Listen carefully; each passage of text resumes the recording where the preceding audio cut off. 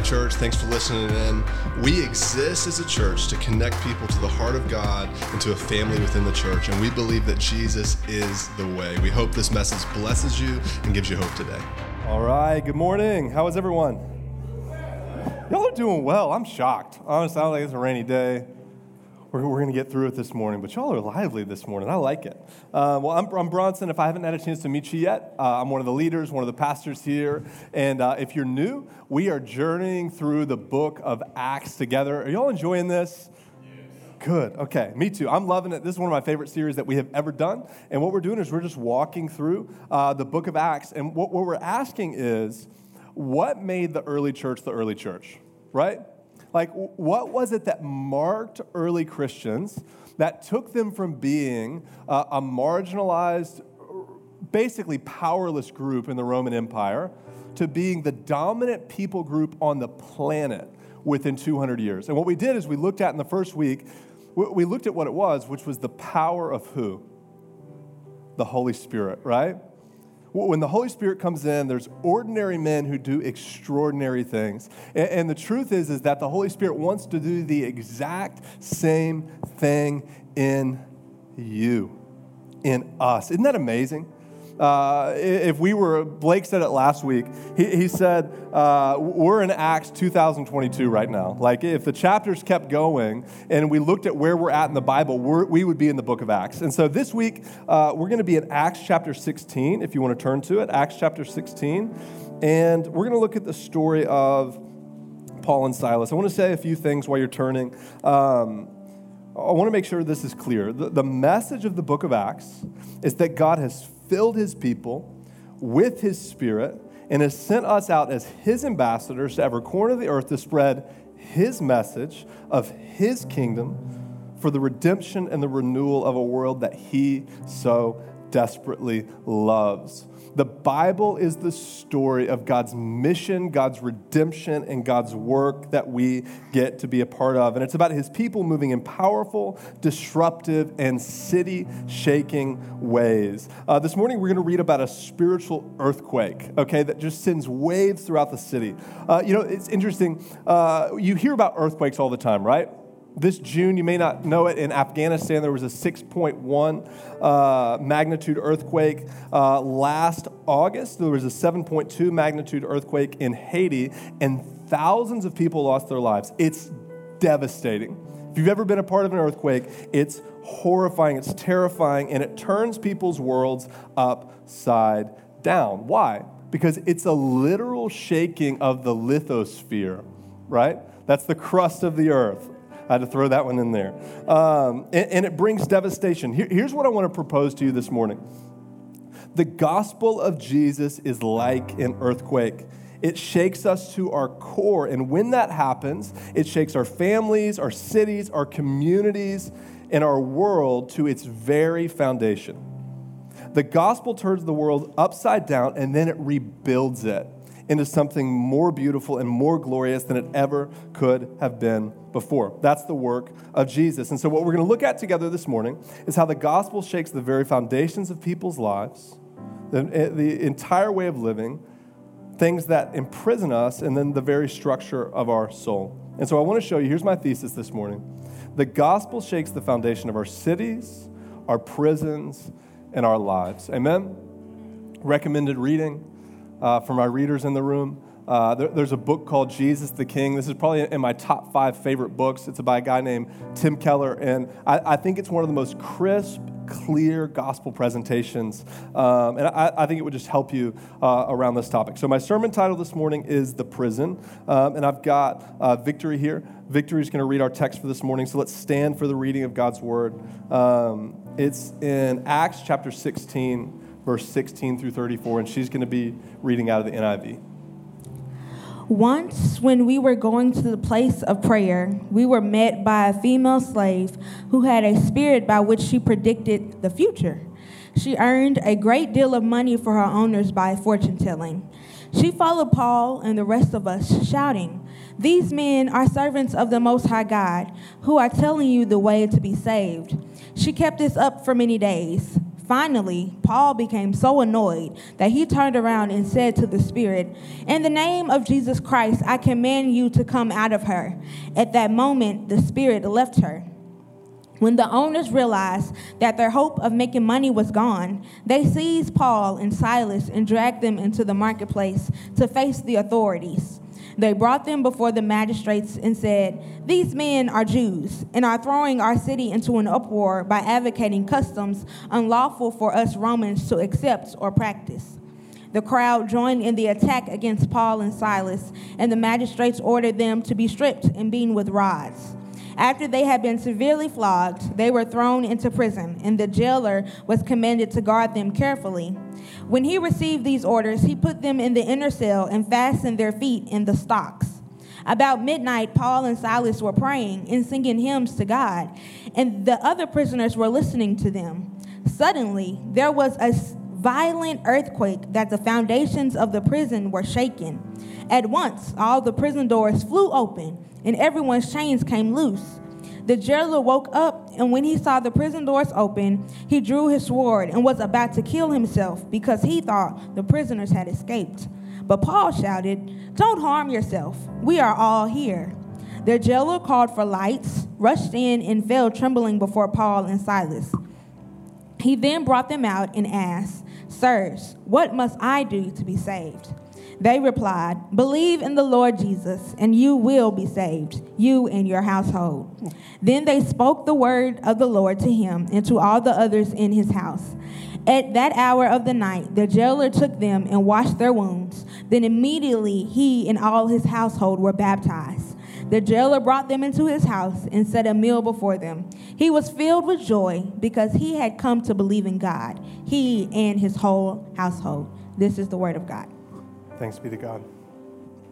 Let's pray. God, we thank you for your word. God, we thank you for what you're doing within our community, and God, what you're doing within our lives. And Holy Spirit, we just ask that you would speak to us this morning. God, we believe that you are the creator of heaven and earth. God, that you spoke things into being. God, that you're our creator, and you sent Jesus to redeem us and the Holy Spirit to empower us. We love you, Jesus. In your name we pray. All God's people said? Amen. Amen. You can take a seat, Paul. Thank you. See you in like 20 or so minutes. Does that sound good? Yeah, 20 or so. Hey, will you unplug the baptismal on the way? You know my ADD can't handle that. That's just ambient noise, right? Okay, so question as we get going. Have you ever had bad press? Right? Have you ever had someone who is trying to promote you, but it's not the promotion you want, right? A few years ago, when I was in the sales world, I had a manager, and I don't know a better more. I was like kind of wrestling through how do I say this. He was the silence, the peace. He was pretty aggressive, and not just aggressive, like he was angry, like outbursts of anger, like would show vile things on his phone to people, like was greedy, angry, all these different things, right? And honestly, like we had a lot of tension, and so when we would go into sales meetings, I'm telling you, it was like a movie. Like he'd be screaming at us, cussing us out, and then all of a sudden he'd start talking about Jesus, right? And he'd be like preacher over here, he knows what I'm talking about, and I'm like, no, not, not the same, not the same. And it's like, how do you do that? How do you graciously like separate yourselves in that situation? This is kind of what's happening in this story. This female slave is following Paul and Silas, and she's giving them the wrong kind of press. Paul and Silas really were servants of the Most High God who were telling you the way to be saved, but she was not a good testimonial, okay? She was not a good source. We're going to talk about that more in a minute. But first, let's do a little background on the passage. So Paul, Silas, and Luke went to the city of Philippi during Paul's second missionary journey. The Apostle Paul was called to preach the gospel throughout the Mediterranean world to the Gentiles, and this was his second big missions trip, right? He brought along Silas, who was a prominent leader in the church, and Luke, who wrote both the Gospel of Luke and the book of Acts. They come to Philippi, which was a city surrounded on three sides with an open plain in front of it.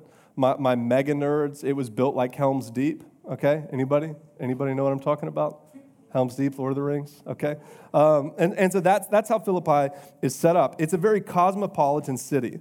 And so all in this chapter, we see a businesswoman, a possessed slave girl, and a jailer all come to Jesus, okay? This reminds me of our church, right? I love it. And so Paul, Silas, and Luke arrive at Philippi, and they're going to a place to pray, and then they encounter this female slave girl, and this is where our story begins. So let's jump into it. My first point is this. The gospel shakes the foundations of our city. So, okay, let's enter into the text a little bit. We just read it, so I'm not going to read back through this portion. They're being followed around by this girl, and she is driving them absolutely crazy. The Greek here says Paul was deeply irritated and annoyed. Can anyone relate? He's deeply irritated and annoyed, and he can't take it anymore. Don't you wish when you were deeply irritated and annoyed, like demons got cast out of people, right? Like all of a sudden your toddler is like clothed and in their right mind, okay? I wish I walked in that level of spiritual authority. But notice this, our text says she had a spirit by which she predicted the future, or literally translated, it said that she had a python spirit.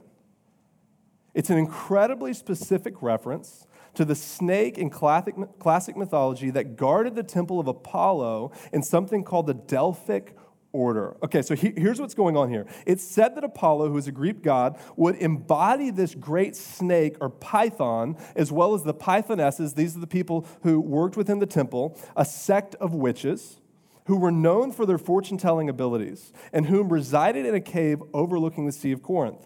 This mountain where they dwelt was not far from the city of Philippi, and it was said that the oracles of Delphi would breathe in vapors that rose from a vent in the cave floor, and then they would begin telling the future and answering questions and prophesying, okay? In the myths, the python would whisper into the ear of the witch answers about the future. Does this sound familiar? This is what's happening in the passage. And the witch would speak the words in a voice that was not her own.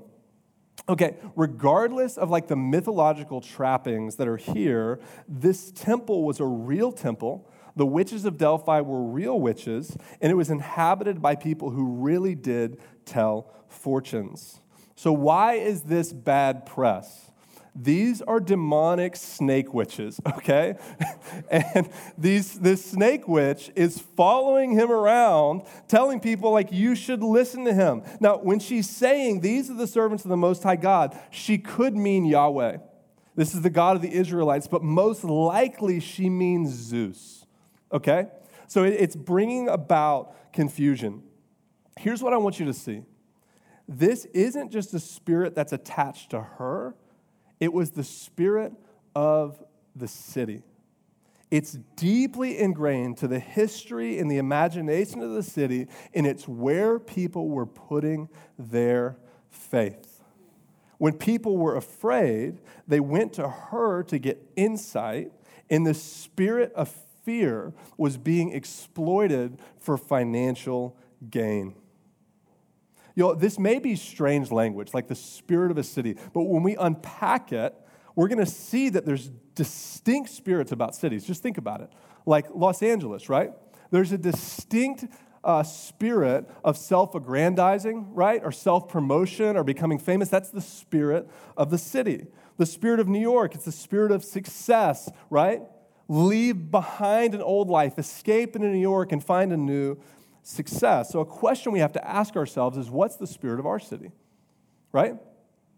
What's the spirit of our city? You know, there are great things about our city, but if you look at our history over the last 70 years, our city was chosen as a model of integration, and how if we could integrate Little Rock, then it could be a model for the rest of the country. Now, that spirit of integration, you'll also see as division within our city, right? I've lived in a number of cities. I've never seen a city our size have such distinct neighborhoods. Have you noticed that? We have really, like, everybody knows kind of where everybody lives. You know, there's nothing wrong with having distinct neighborhoods, but the issue comes when those neighborhoods cause division. And when we don't interact with people who are from other places. You know, it's interesting, if you go in and you study history, The city of Antioch was the first place where you saw true multiracial, multinational communities. See, back then in cities, what people would do is you might have a multicultural city, but those people did not interact with each other. They had walls that were built between them and the other nationalities, the other religions, or whatever. And so what happened in Antioch is when the gospel went forth and people from all these other backgrounds got saved, they were united under the name of Jesus. And so what I believe God has called us to do as a church is to glorify Jesus, and in that, be integrated and to be multicultural. Look around the room. Look at all the different backgrounds and all the different places that we're from. This is beautiful. But what the enemy wants to do is he wants to use our differences to gain for his advantage, right? And so what he wants to do is he wants to stir up distrust for each other. He wants to stir up a misunderstanding for each other. So we have to do the deep work if we want to break those bonds of being in relationship. And if we do that, God will use us as a city on a hill to disrupt our city. There was a spirit of superstition and fear of the future on the city of Philippi. The power and financial gain of those who depended on that fear was taken away in this moment. That's why things are in such an uproar. F.F. Bruce said this. He said, when Paul exercised the spirit that had possessed her, he exercised their source of income as well. This event launches the city into chaos. Okay, so she had a python spirit. This is something that demonic that would give her hunches about the future. She'd take these demonic hunches and tell a story about them, and people would pay her for these stories or these fortunes. So they'd come in and they'd ask about their health. They would ask about questions like, none of us have ever asked this, like, will I ever get married, right? It would ask questions like, will my kids make good decisions? Or will I ever have children? Or will I ever have enough money? Or how am I going to die, right? That demonic spirit feasted on the fear of people who had fear of the future. It feasted, here's what I want you to notice, on people's strongholds. And it came at a cost. I don't want us to miss the correlation here, y'all. Strongholds always have a cost. Think about it. If you're bound by addiction to your cell phone, am I speaking to anybody? It costs you what? Your time. It costs you relationship. It costs you actually mental peace. It causes anxiety. There's all kinds of issues. If you're bound by drug addiction, it costs you more than money. It costs you your health, your relationships, your safety. If you're bound by pornography, it costs you your innocence. If you're bound by a shopping addiction, all your money is going to retailers, right? Here's my point. Strongholds always have a price tag, and when we have strongholds, someone else profits from them, and it is never you. God used the freedom of one person to shake the foundations of this city. There will always be a cost when you change. There will be people who don't like it when you get free, right? You've changed. You don't do the things that you used to. You've gotten judgmental now. I wonder if anybody's ever run into that. You may look at yourself and you're like, I'm not judgmental. Like, I don't care that. When you stop doing the things that you used to do, it affects other people, right? And here's how it affects them. They start questioning the thing that they're doing. And if they don't want to change it, they have to turn it on you. Does that make sense? And so there will be a break and a cost in a relationship. We have to fight for these things, but it's not always that you're doing something wrong. Now, some of you guys are incredibly judgmental, and it is your fault. But not necessarily. Look at this. John Stott said this in his commentary on Acts. He said, the slave girl had a psychological need. True, she had an evil spirit that needed to be exorcised, but being possessed and then as in now, can have terrible psychological consequences. She'd lost her identity, her individuality as a human being. If socially she belonged as a slave to her owner, psychologically she belonged to the spirit which controlled her. She was in double bondage. But in finding Christ, I think for Luke that means to understand that she was converted as well as delivered. She found herself, and she became an integrated person again. What does that mean? She came into the fullness of what God had intended for her. When we planted this church, I remember walking outside, and we're in the creative corridor of downtown, and the truth is not everybody is excited that we're here. You may have seen that we had a broken window a couple of weeks ago. It took us like weeks to fix it. I was shocked. It took us 5 years to get a broken window. I remember when we first opened, there was somebody walking down the street, and I could hear them across the street. They said they were looking to see what we were going to become, and they said, the last thing we need is another church. And in that moment, I was like, that's why we're here. We're here not to thumb our noses, but to show people that when people are liberated and when people find freedom, it betters the city we're in. Healed people bring healing. Healed people bring change to systematic issues. We may start a small earthquake, but a lot of small earthquakes become something large. Amen? That's our goal. The gospel will shake you. I don't want you to miss this. And it will shake your community. It disrupts things. The gospel is disruptive. And if it's not disruptive, listen to me, it is not the gospel. If it is not disruptive, if it doesn't disrupt your life, if it doesn't disrupt your family, if it doesn't disrupt our city, it is not the gospel and it's not the power of God. That is what we are aiming at. Can I get an amen? Point 2. The gospel shakes the foundation of the prisons that enslave us.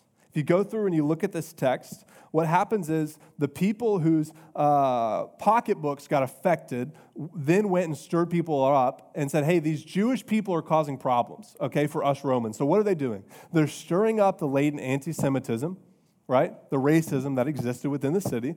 And they're saying these Jewish people are causing problems again for all of us Romans, okay? Let's dig deeper into exactly what's happening. So the accusation caused a riot. And here's why. Introducing an alien religion was a serious problem in Roman culture. Officially, Roman citizens may not practice any alien cult that had not received public sanction of the state, okay? But customarily, somebody might be allowed to do it as long as his cult, his religion, did not otherwise offend the laws and usages of Roman life. So what these guys are saying is they're coming in with an unauthorized religion and they're causing issues in our city. Let's deal with it, okay? So they're beaten half to death. Paul is beaten so many times, right? Like, I don't know about you, but when I read this, I'm always like, my life's not so bad, Paul was an animal, okay? In one story, it says that he got beaten so bad they thought he was dead. He got up, dusted himself off, goes to the next city, and keeps doing ministry. The dude was a beast, okay? So here they are, beaten half to death. They're thrown in the most secure area of the prison and shackled, and their feet are put in stock, and their legs are spread as far apart as possible. Now, for a normal person, it's agony after 20 minutes. The body starts severely cramping after 35 minutes, and the only sound a prisoner normally makes is screams, and eventually it's just groans and moans of pain. But here we find them worshiping at midnight, worshiping in their pain, worshiping in their suffering. When you are in prison, you have options, right? You can complain, you can get bitter, or you can worship with trust. Notice they didn't complain. Question, what does it take to get you complaining?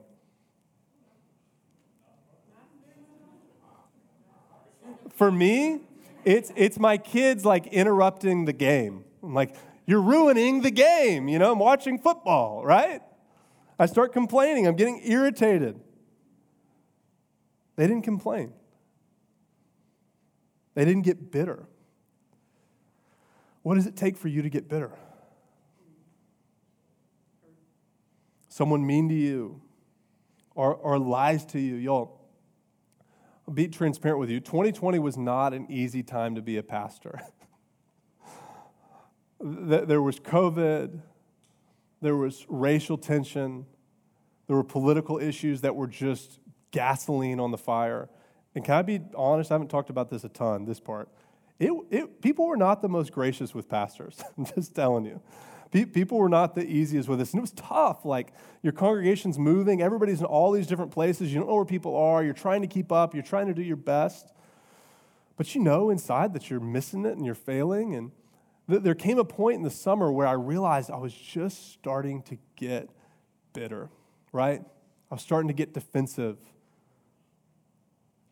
I was starting to get angry. I started to blame people for the problems. And I remember in this, I started reading on the teachings of Jesus when it came to something called Jubilee, which was release and forgiveness of debts and all these things. And what I realized is that when I got bitter and I got angry, I was stopping the flow of God's goodness and God's grace.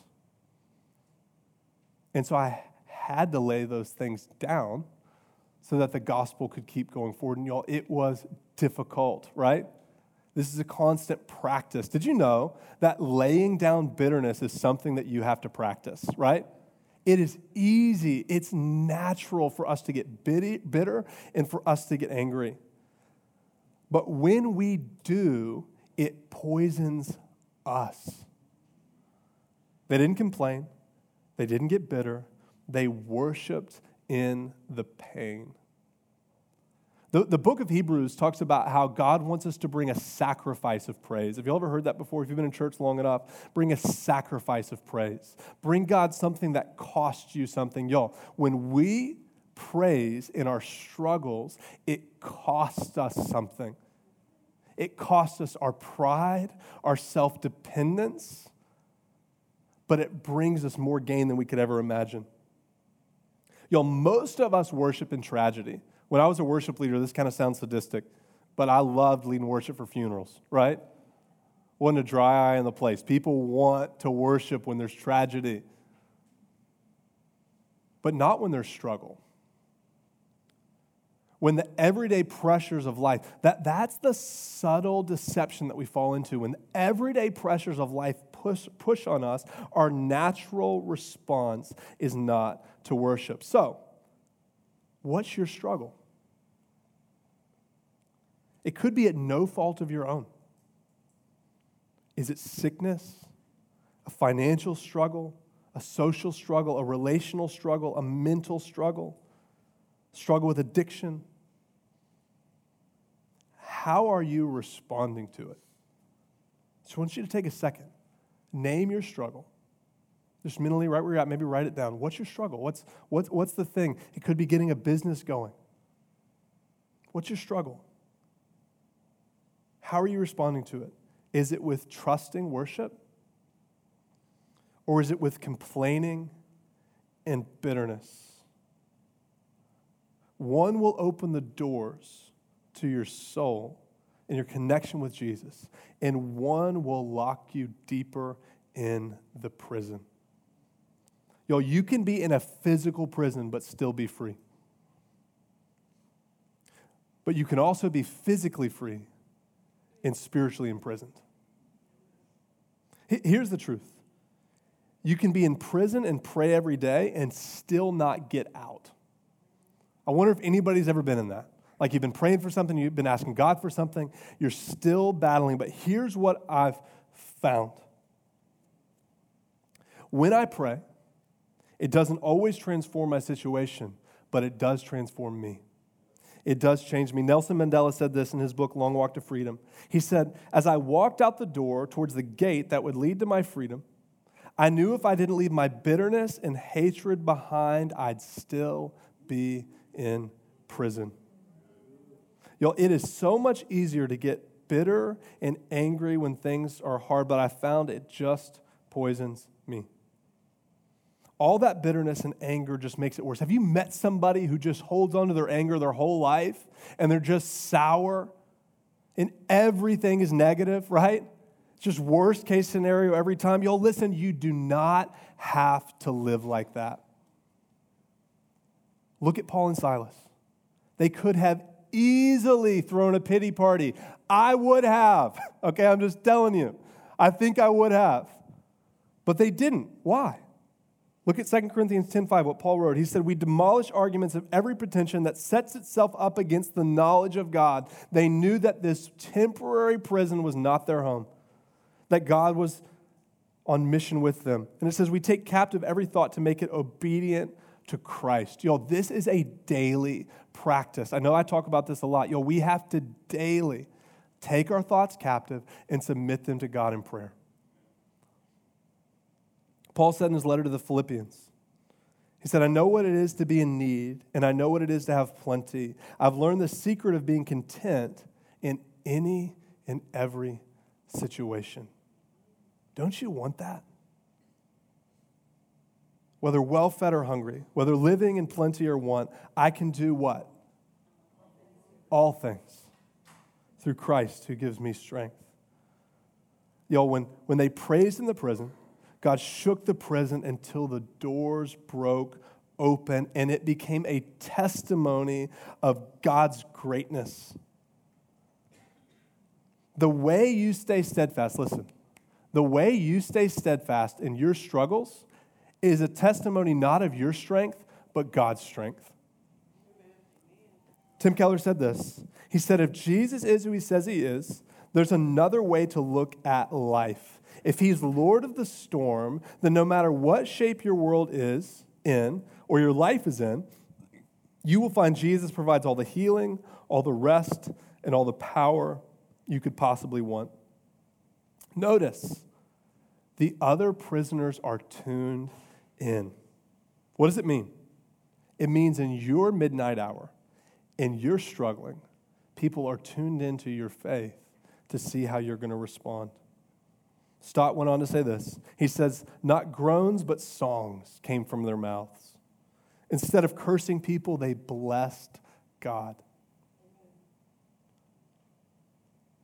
When you go through struggle, what comes out of your mouth? Is it cursing of the situation, or is it blessing of God? No wonder the other prisoners were listening to them. Last point, we're going to close here. The gospel shakes the foundation of people's lives. Verse 29, the jailer called for lights. He rushed in and fell trembling before Paul and Silas. Then he brought them out and said, sirs, what must I do to be saved? They replied, believe in the Lord Jesus and you'll be saved, you and your household. They spoke the word of the Lord to him and to all the others in the house. And at that hour of the night, the jailer took them and washed their wounds. And immediately he and all his household were baptized. Y'all, the one who had beaten them washed their stripes. And the ones who were beaten baptized him in the water so that he could be washed of his sins. Isn't that a beautiful picture and image? Y'all, I want to speak this over your life. God will use you to bless the people who have hurt you and persecuted you. Y'all, so often we miss ministry moments because we label people, broken, lost, hurting people, as our enemies instead of recognizing that there is something deeper going on. And I believe we miss out on ministry. Here's what I want to ask you. Just take a second. Who's your enemy? Who's the person that you're carrying bitterness with? Y'all, I'm telling you, I have to practice this. I've had some people say some crazy stuff to me, and it is so much easier to write them off than it is to pray for them. But here's what I found in God's upside-down economy. When I refuse bitterness and I believe in faith that God can do something, it builds up my spirit with faith, and I experience more peace than I ever could have if I'd labeled that person as the enemy. So who is that person Who's that person that you can pray for, y'all? Every weekend we have the response stations, the candles that are lit in the corner, y'all. Don't just pray for the people who are easy. Who's the person who's deeply hurt you? Go over, light a candle. Ask that God's grace and his light would break in and transform their lives. Y'all, that is how we become a people who don't just live in a city, who don't just exist in a city, but change a city. That's how we become people who don't just go to work, right? Who don't just interact with our coworkers, but we're people who bring the gospel of Jesus to them. We love them. We believe God's best for them. And notice this, it wasn't one baptism. It was his whole household. Back then, that was his employees, his families. Some writers said it was upwards of 40 or 50 people met Jesus, had their eternities changed, not just where they were going, but what they were living. And they started walking with the God who loved them and created them. They came into integration, right, with what God had planned for them. Y'all, that is beautiful. That is the work in the gospel of Jesus. Amen. Y'all, our goal is to build a community of white-hot faith. We want to be people who don't just come in and attend.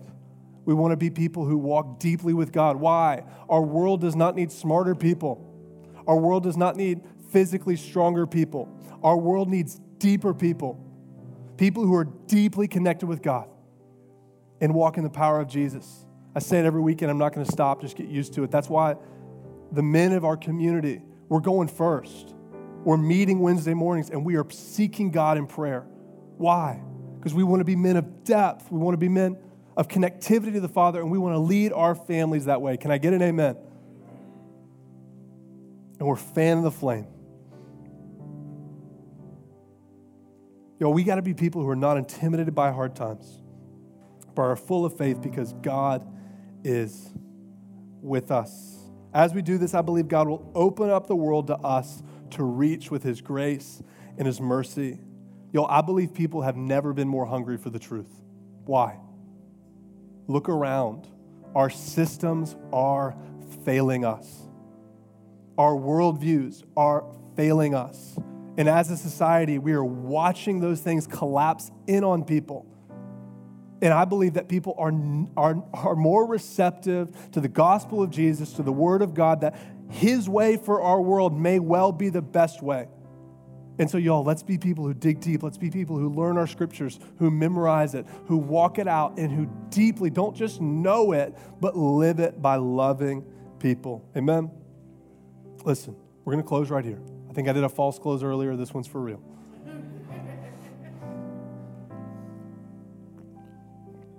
I just want to take a second.